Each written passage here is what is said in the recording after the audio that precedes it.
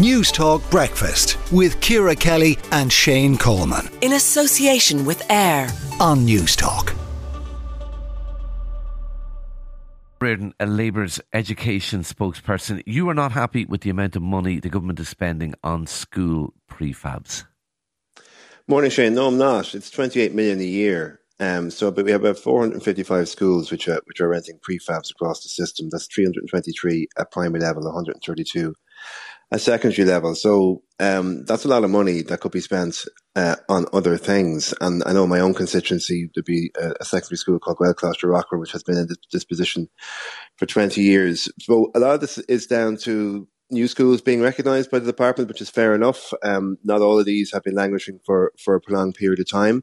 But I think we need to use an awful lot more sort of inventive ways of not having a situation where children are learning in sort of in temporary accommodation for a prolonged period of time, because that's not money well spent when it's been spent on prefabs. Yeah, I mean, look, I know my own kids' secondary school have them, and look, I don't think anyone would argue they're ideal, but can they be a useful stopgap? I mean, the ones we have in our school, they seem pretty good, they're pretty warm, they're, obviously not ideal, but are they a decent stopgap until a major infrastructure project happens? Well, the problem is that when the stopgap becomes something a bit more permanent. I mean, the school I referenced there, Belcloster Rockwood, even though there are moves to improve the situation, they're 20 years in that situation. And I think if you have an overall look at the system, we have about 4,000 schools in Ireland, which is a country the size of the population of Manchester. We haven't really moved towards a proper look at amalgamation of single gender schools. I know I speak about this a lot, but 17% of Irish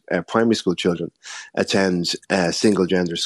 So in any given community, there actually is more spare capacity than we realise. We could easily move to a situation where if we work with boards of management, where this old sort of legacy issue of girls and boys being educated separately in a given parish, that they would learn together, that one of those buildings would be freed up for the newly recognised. Could that make a difference, do you think, if you said to schools, you know what, you're going to have to take boys or you're going to have to take girls, that it would free up space? It would free up that capacity. It's happening in various different parishes across my own constituency. It's a long, elongated conversation, but the problem is that the department doesn't have that sort of vision to say, right, our system needs to change.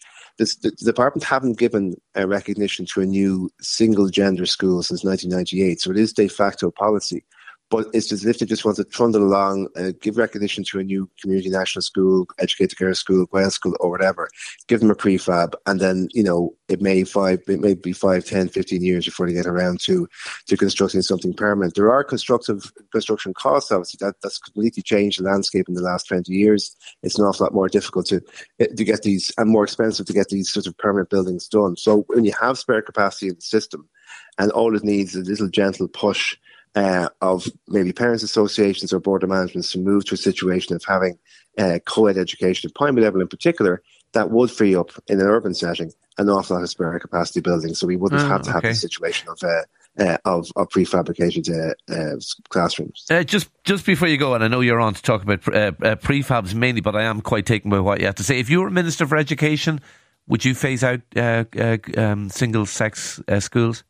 Yeah, I would. Yeah, and that's our policy. The idea that we would do it over 10 years at primary level and over 15 years at second level. We stand alone in the European context when it comes to second level gender-only schools. Outside of Malta and the Arab world, we have the most single-gender second level schools. 1/3 of second level students in Ireland go to single-gender schools. It's kind of outdated. It's a legacy issue of religious domination of Irish education, and particularly at primary level, it really doesn't stand up to scrutiny anymore. Having a boy going into this gate and his sister going into another gate, it's a waste of money, and it doesn't it doesn't work anymore. And I think we have to move to a more modern education system. Aodhan O'Riordan, Labour Party's education spokesperson, thank you for talking to News Talk Breakfast.